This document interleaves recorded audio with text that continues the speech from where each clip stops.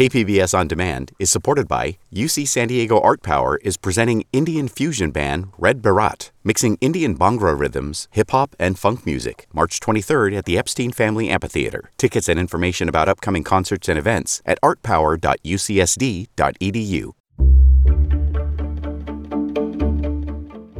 Good morning, I'm Debbie Cruz. It's Thursday, June 29th. The new state budget is funding programs to serve students and families. More on that next, but first, let's do the headlines.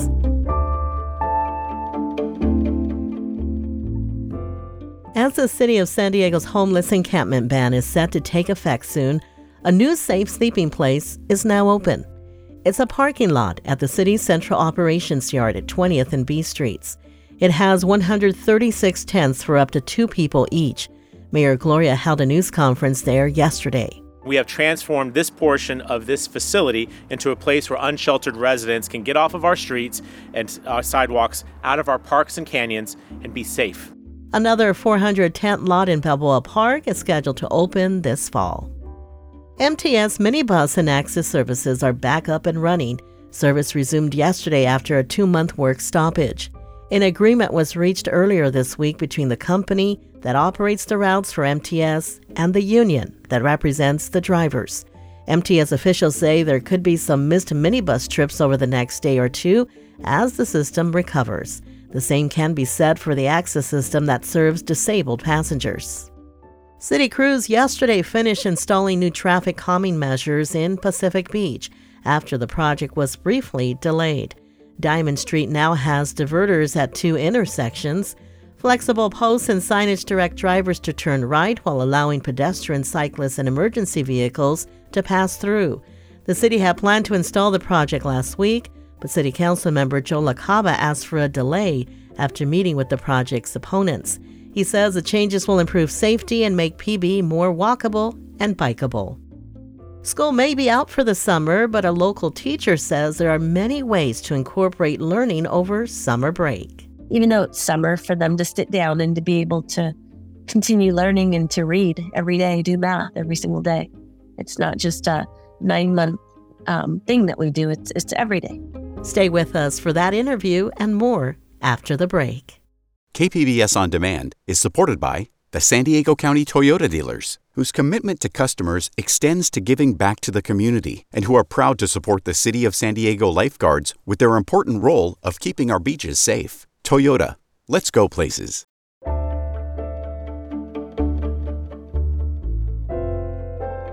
The California state budget is now signed into law and ready for the start of the new fiscal year on Saturday, July 1st. Education reporter MG Perez has more on the spending to support students and families. The 2023-24 state budget totals almost $311 billion. $108 billion of that will be spent on the education programs for students in TK through 12th grade.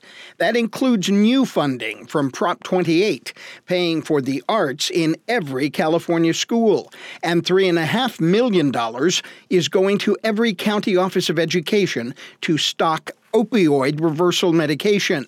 The budget also limits the amount of fees parents must pay for subsidized child care. Alethea Arguilas is executive director of San Diego First 5, which supports low-income families. With raising costs for housing and basic needs and gas and, childcare shouldn't be the afterthought, right? The health and safety and well-being of our little ones should be top of mind. MG Perez, KPBS News.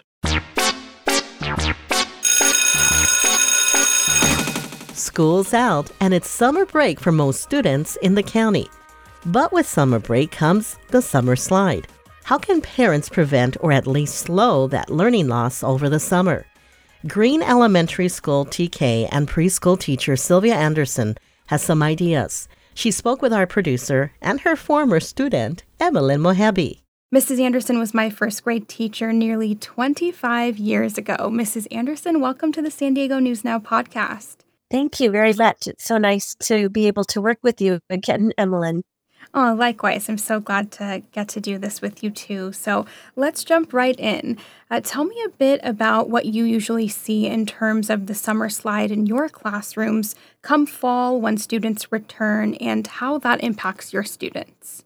Well, it usually takes about a month for them to get back into the learning game. It's very sad. It's unfortunate that a lot of students don't even pick up pencils or books over the summer break. And so we do a lot of review in the beginning and a lot of social emotional learning after the pandemic, getting them ready to be back in class all day long. It's kind of a grind for them. Right. So let's talk about preventing that learning loss. So I'm curious, do you as a teacher suggest summer school for your kids who may not necessarily be behind at the end of the school year? Not usually. Before the pandemic, only students that were below grade level were invited to go into summer schools. But since the pandemic, so this is the second year after, that all students are invited to go into a summer school program. But that's not usually what I think is the best thing for students to do. Summer school is about 6 weeks long, and usually I don't recommend it for students.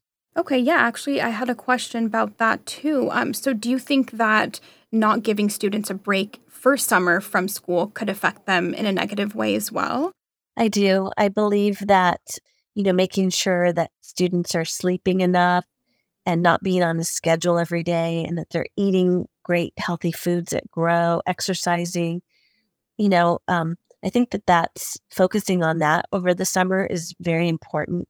So more hands-on type learning without schedules.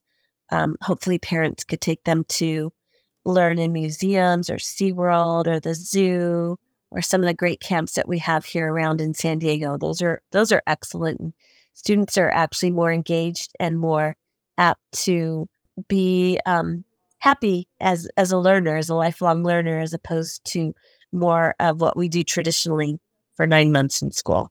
Yeah, and so speaking of these other activities for parents to put their children in over the summer, so for many, cost is a concern as well. How can families find lower cost options to still be able to put their children in these activities over the summer? Oh, that's so tricky. You just have to really research and do some soul searching. I just feel like children should spend a whole lot more time with their parents than they really do. And that's where they learn. They learn with their parents. They learn through music and through puppets and through maybe going to the beach and to just talking to your children. I feel like that's so important instead of putting them into a camp or into a summer school. But I understand everybody has to work. But we really, as a culture, have to focus on how much time we spend with our kids because parents are their first teachers. It's not the school teacher. It's not the summer school teacher. It's not the camp leader. It's the parents. And so that's a very heavy question. Sure, yeah. Thank you for that. The school year wraps up. You as a teacher, what do you tell your students and their parents to do over the summer in terms of preventing learning loss? I know you just mentioned a few suggestions, but what more do you tell them as they go into their summer break? Well, I try to make it very concise. I've been teaching 32 years and I've been saying the same thing over and over. Spend time with your children, play outside, and read every single day. Okay, and do you have any other suggestions to give for parents over the summer? Well, there is this one book that I like, and it's called Bridge to Learning, and they have it for every grade. So for first to second grade, Bridge to Learning, second to third grade, and it kind of reviews what we've taught, the big ideas that we've taught over the school year, and then it gives you some activities to work in on the for the next school year too. Some of the activities that they'll learn in their next grade. So I like that because it just puts pencil to paper and it kind of, I remember doing it with my children as a mom and just making sure that school was always, not so much school, learning was always a priority in our house. And even though it's summer, for them to sit down and to be able to continue learning and to read every day, do math every single day. It's not just a 9-month thing that we do. It's every day. Well, I've been speaking with Sylvia Anderson, a universal transitional kindergarten and preschool teacher at Green Elementary. And again, she was my former first grade teacher. So, Mrs. Anderson, thank you so much for joining me on the San Diego News Now podcast. Thank you very much for having me. And I'm so proud of you for growing up and doing something excellent and amazing in your love of it. Thank you so much, Mrs. Anderson. I definitely love to read and write from you. So, thank you. And if you're a parent looking for news, information, and resources to help support you in this adventure we call parenting, our newsroom has a KPBS Parents Hub where you can find the story we just heard, plus more. You can check it out at kpbs.org/parents.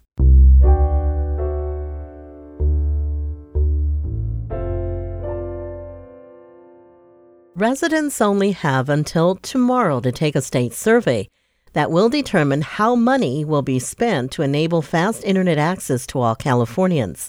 Reporter Katie Hyson looked at why it matters. There is no fast internet in many rural areas and tribal lands. But there are also communities in the city, like Logan Heights, where it exists, but it's unaffordable. 1 in 5 homes there don't have it. I think that's probably one of our highest needs in our community. That's Catherine Johnson, branch manager of the Logan Heights Library. She says patrons come in to use the internet for basic needs, like job applications, homework, and paperwork for assistance programs and medical appointments. They can also borrow Wi-Fi hotspots to bring home. But there's a wait list. They are so popular. We have 99 hotspots at our location, and we probably get, I would say, maybe 6-7 calls a day asking if we have them available. More than 100,000 people in San Diego County lack fast, reliable internet. That's according to a county analysis of census data. Most zip codes only have 1 or 2 fast internet providers. Not a lot of competition means higher prices. The survey, which is meant to help officials target barriers that underserved residents face to accessing the internet, is online. Katie Hyson, KPBS News. Coming up, Tijuana's Little League baseball team is fighting for a spot in the Little League World Series this summer. 1, 2, 3. Uno de Tijuana! We'll have that story and more just after the break.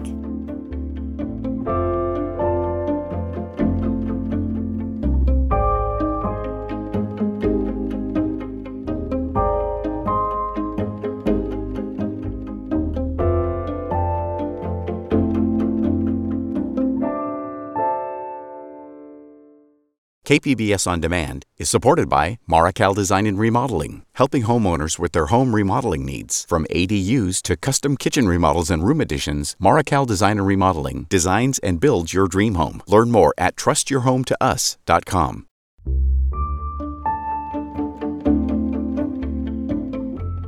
An all-star Tijuana baseball team is fighting for a spot in the Little League World Series in Williamsport, Pennsylvania.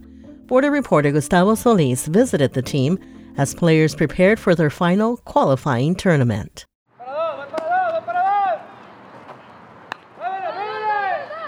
Tijuana Municipal is a local institution. This Little League has 144 teams, 1,800 players, a 9-acre complex filled with baseball diamonds and batting cages, even cross-training and sports psychologists. The league also has a proud history of producing Major League Baseball players. I can name a lot. It's Adrian Gonzalez, Alejandro Kirk, Jonathan Aranda, Oscar Robles. That's right. Padres legend Adrian Gonzalez played Little League right here in Tijuana. One of the fields is even named after him. Alberto Mejia is the league president. He says it's common for kids in San Diego to play baseball south of the border. But you know what? We have a lot of people that cross the border every day just to come and play because they know the level that we play over here in the league is awesome. This year's All-Star team features kids who have been playing together since they were 3 years old. The team dominated the regional tournament, allowing 0 runs and scoring 37 on their way to the championship. The team behind us, they are a very good team. The coaches are super smart. They have a lot of experience. If this team wins the national tournament in Monterrey, they'll represent Mexico in the Little League World Series. Francisco Fimbres is the coach. He also coached the 2013 Little League team that made it all the way to the semifinal game against Japan. Sería lo máximo, sería muy bonito y por qué no buscar ahora sí lo que no se logró en el 2013, ¿no? He says that returning to Williamsport would give Tijuana a second chance to win the World Series. Why does Tijuana produce so many good baseball players? Fimbres says that it's the local competition. There are almost 2,000 players in this league, and they all compete at a very high level. La competencia interna, créeme que es muy fuerte, es muy buena. He also says there aren't any star players on this team. No big egos. The players practically grew up together. Fimbres says they're more like brothers than teammates. Se tratan como hermanos, la verdad, ellos están muy bien acoplados. And that's one message that the players have really bought into. Here's their response when asked who the best player on the team is. Pues somos todos somos uno. All of us, says Jonathan Juarez. We are all one unit. Another player, Jorge Cota, watches the Williamsport tournament every year on TV. He says actually getting to play in it would be pretty awesome. Pues de que estaría muy padre ir a jugar a Estados Unidos y pues en un torneo tan importante. As in San Diego, Little League in Tijuana is a family affair. Parents travel with the team. They come prepared to cheer. They bring drums and have multiple chants and songs ready to go. This is one of their favorites. La porra de Tijuana. La porra de Tijuana. Se mueve para allá, se mueve para acá. La porra de Tijuana. Miriam Gonzalez Perez is one of the team moms. Seeing just how hard the kids train inspires the parents to put in just as much effort, if not more. Vemos el esfuerzo que hacen los niños y como ellos le echan ganas, nosotros tenemos que echarle el doble de ganas. It's a sacrifice. Parents spend their entire weekends going to baseball tournaments, and traveling with the team isn't cheap. They set up a GoFundMe page to raise money to cover travel expenses. The national tournament begins July 1st. If they win that, Tijuana will represent Mexico in the Little League World Series in August. 1, 2, 3. ¡Uno de Tijuana! Gustavo Solis, KPBS News. Nearly 10 months after being acquired by Sapporo, Stone Brewery in Escondido is ready to start releasing locally brewed Sapporo beers for the U.S. market. As North Cali reporter Alexander Nguyen tells us, it involves making some big changes. When the Japanese beer giant was looking for another U.S.-based brewery to brew its beer, it was looking for one that had the capacity to quickly get the product onto the market. Stone Brewing Company met that requirement. When Sapporo was looking for a partner, they were looking for someone that could expand and brew Sapporo, but also a brand that they could help further develop. And so they fully embrace what Stone is, and we continue to innovate. Sean Monahan is the Chief Operating Officer for Stone and Sapporo Brewing. He says while Stone had the capacity to start brewing Sapporo beer right away, there was still a learning curve to get the recipe just right. We did our first big brew, and I'll tell you, it failed. After nearly 10 months and several tries later, Stone is releasing the first batches of locally brewed Sapporo beer. You can find it at each of Stone's bistros under the experimental lager labels. Stone still needs to upgrade its facility to handle brewing both Sapporo and its own line of beers. And that means more jobs for the local economy. Stone is looking to hire more than 100 positions within the next 6 months. Alexander Nguyen, KPBS News. That's it for the podcast today. As always, you can find more San Diego news online at kpbs.org. Join us again tomorrow for the day's local news and some arts events worth checking out over the weekend. I'm Debbie Cruz. Thanks for listening and have a great Thursday.